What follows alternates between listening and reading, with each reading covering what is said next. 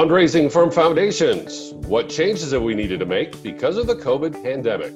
Hi, I'm Bill Stanczykiewicz, and welcome to the first day from the Fundraising School. I'm joined today by Bill Lutz, who's the Executive Director of New Path, Inc., located in West Central Ohio, providing services to citizens across that region. And as Bill does so, they have a significant amount of fundraising from private foundations. Bill, great to have you with us on this Fundraising School podcast. First of all, help our audience understand what is New Path, Inc. Sure. First of all, thanks for having me. I really appreciate it, Bill. New Path Incorporated, we exist to help people meet their own basic needs, whether that's food, clothing, transportation, rent, or a utility bill that they're behind. That's what we do. We're mostly known for our food pantries, which we operate two here in Miami County, Ohio, which is just north of Dayton. We'll get probably 30 to 35,000 folks come through our food pantries in any given year. And Bill, with the pandemic, no doubt more and more of our neighbors are finding themselves in those situations where New Path can help fill that gap. As you fundraise, what percentage of your fundraising is from foundations? Last year was a bit of an anomaly. It ended up being about 25 to 30%. Usually in any given year, it's about 15 to 20% of our funding comes from foundations.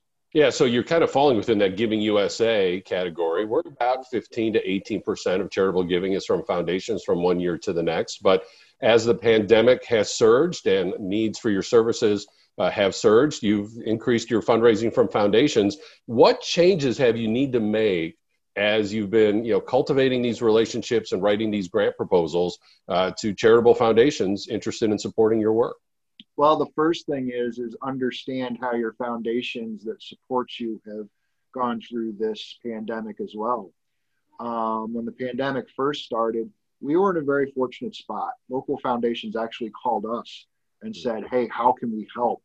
And we gave them kind of the lay of the land where we were at that time. And they were very generous with giving us dollars that were basically just unrestricted funds. Funds for just do what you have to do to help our neighbors. But as things went on, things were dicey for local foundations. The stock market was at a point where it had not ticked up yet, and they were seriously worried about how they were able to support not only our organization, but other organizations moving forward as well. Fortunately, the stock market has ticked up, and in fact, the S&P had a positive year last year. And so what they're doing now is I think they're kind of looking at what are some ways that they can kind of redo their own processes to get more dollars out onto the street. Because what they've found is that sometimes through their processes of getting money out on the street, it was very slow, it was very cumbersome. And in order to help the organizations that are helping the community, I think they've realized they need to kind of clean up their processes a little bit more. Bill mentioned the stock market. The research from the Lilly Family School of Philanthropy that we utilize here at the Fundraising School demonstrates that the stock market is an indicator of the ability of foundations to give, since they have their portfolios invested in the stock market. So especially the S&P 500, when that goes up, foundations simply have more money to give. And those that have that minimum requirement of sending out at least 5% are now required to give out even more money. And as Bill mentioned, the S&P 500 was up 16% in the year 2020. Bill, when you are approaching these foundations and you have an increasing number of neighbors who are needing your services, how do you talk about impact and how do you talk about results? Because obviously the ultimate goal is to have these folks not needing your services, right? That they're back in a self-sufficient position, they're employed, earning just wages that are allowing them to support their households. And of course, that doesn't happen overnight. So, foundations want to see results for the grant dollars that they're sending you. How are you describing that to them in your proposals? Yeah, and I think the foundations have gotten less outcome oriented and more output oriented during the pandemic. Before the pandemic, if you would do a grant proposal, you were always talking about outcomes. You were always talking about working with families and individuals to get them off of the assistance you're providing into a more self-sustained area. But I think with some of just the structural problems with the economy that we've had, and we've seen that the pandemic has exposed, foundations are now looking at output. How many people can you feed? How many people can you provide rent and utility vouchers for? Let's not worry today about getting these people into a place 2 or 3 years from now where they're more self-sufficient. Let's just make sure that the lights stay on by the end of the day. And so it'll be interesting to see how these foundations react moving forward, because, you know, some of these structural things are very hard for families to overcome when you look at some of the outcomes, but the outputs are things that are relatively easy to do. And of course, all of us are interested in the outcomes, yourself and foundations included. And if I'm understanding you correctly, that, you know, the foundations are not no longer concerned about structural and systemic issues, but right now there's kind of this tyranny of the urgent. Let's make sure the immediate needs are being met. Absolutely. The world's on fire, and we don't have enough fire hoses. Yeah, that's a great way to put that.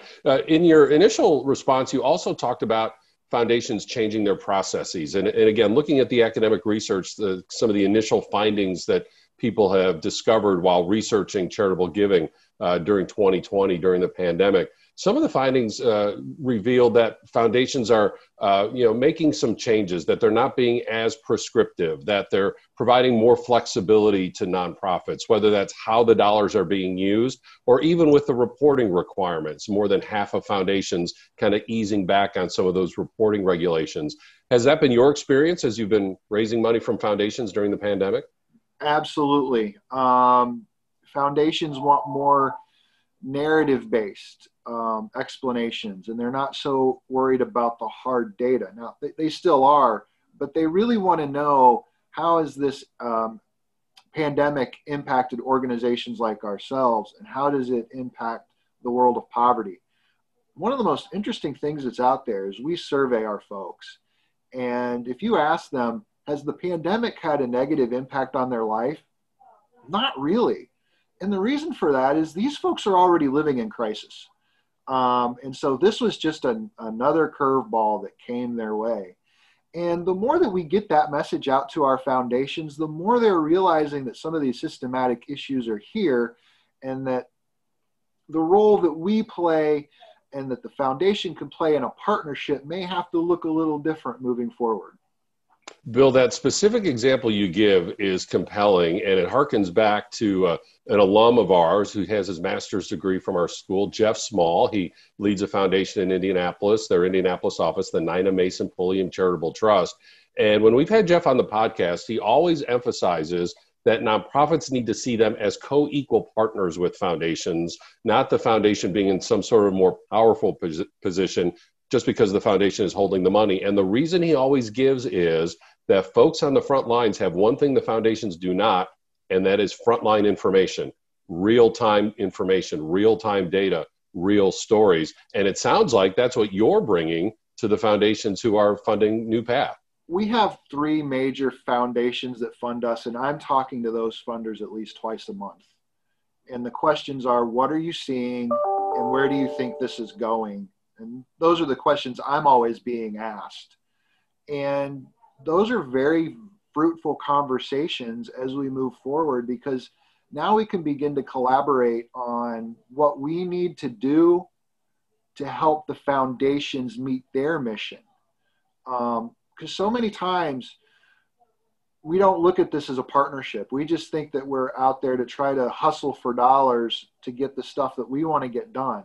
And while that's some of it, these foundations really do want to create partnerships with local organizations to help improve their community, because they've got stories that they need to tell to their funders, to their donors, to make sure that the struggles that they see in their own community that somebody's working on. And again, our colleagues in the foundations, that wing of the philanthropic sector, smart, highly capable people, staying in touch with the issues of the day, taking site visits to our nonprofits. But the folks on the front lines have that everyday experience. They pass the zip code test, so to speak, and can play a valuable role by sending that information to the foundations in their communications. Bill's example, twice a month, in that kind of partnership mindset. You know, Bill, one other thing the research has revealed is that when the economy struggles, individual donors tend to stick with the nonprofits that they've known and trusted all along, that it's difficult to find new individual donors when there's an economic downturn. What have you seen in the foundation world? Have you been able to attract new foundations during the pandemic, or have you had your most success, continuing to stay in touch with the foundations that were funding you before COVID hit? We've had success on both fronts. The foundations that have always funded us have always kept an open door of communication to ask how we're doing and what they can do to help us further. But I will tell you, back in December, we had a phone call from a foundation we've never heard of. They called us up and said, hey, we know of the good work you're doing there in the Miami Valley of Ohio, and we want to help. And this was a group out of Florida. I guess it was a family connection somehow.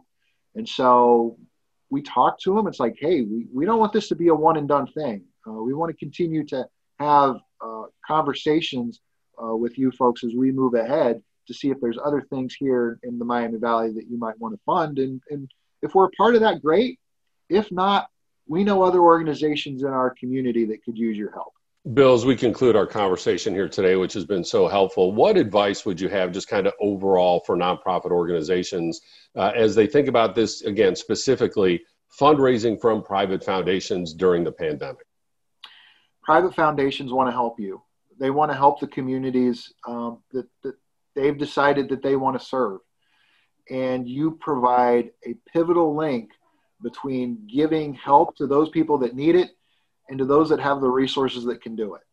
And if you don't take advantage of that pivotal position you're in, you'll get frustrated, and the foundations themselves will get frustrated too. So find those foundations that are willing and able to serve your community because they want to be a partner with you. And as you do so, of course, follow those guidelines that the foundations have in place. Bill Lutz is the Executive Director of New Path, Inc. He referred to the Miami Valley area. Bill resides in Troy, Ohio. The nonprofit is in Vandalia, Ohio. Think about Dayton, just a little bit north in West Central Ohio. Meanwhile, at the fundraising school, we have our public courses. We're in person in Indianapolis, and we're looking to and exploring the possibility of being in person in some other U.S. cities in the second half of 2021. So stay tuned for that. Meanwhile, the rest of the courses are available online, either asynchronous, recorded, or even synchronous in a live format. And you can still apply for a crisis response scholarship that reduces the cost of registration by 50%. We have these free podcasts every week, and they're archived on our website. We also have our quarterly webinars, and in the months when we don't have a webinar, we have Fridays with the Fundraising School, and we hang together online to share information, celebrate success, and of course, commiserate as we get through the challenge of the pandemic. All of this information is available on our website at philanthropy.iupui.edu/the Fundraising School. With Bill Lutz, I'm Bill Stanczykiewicz, and now you are more fully informed on this first day from the Fundraising School.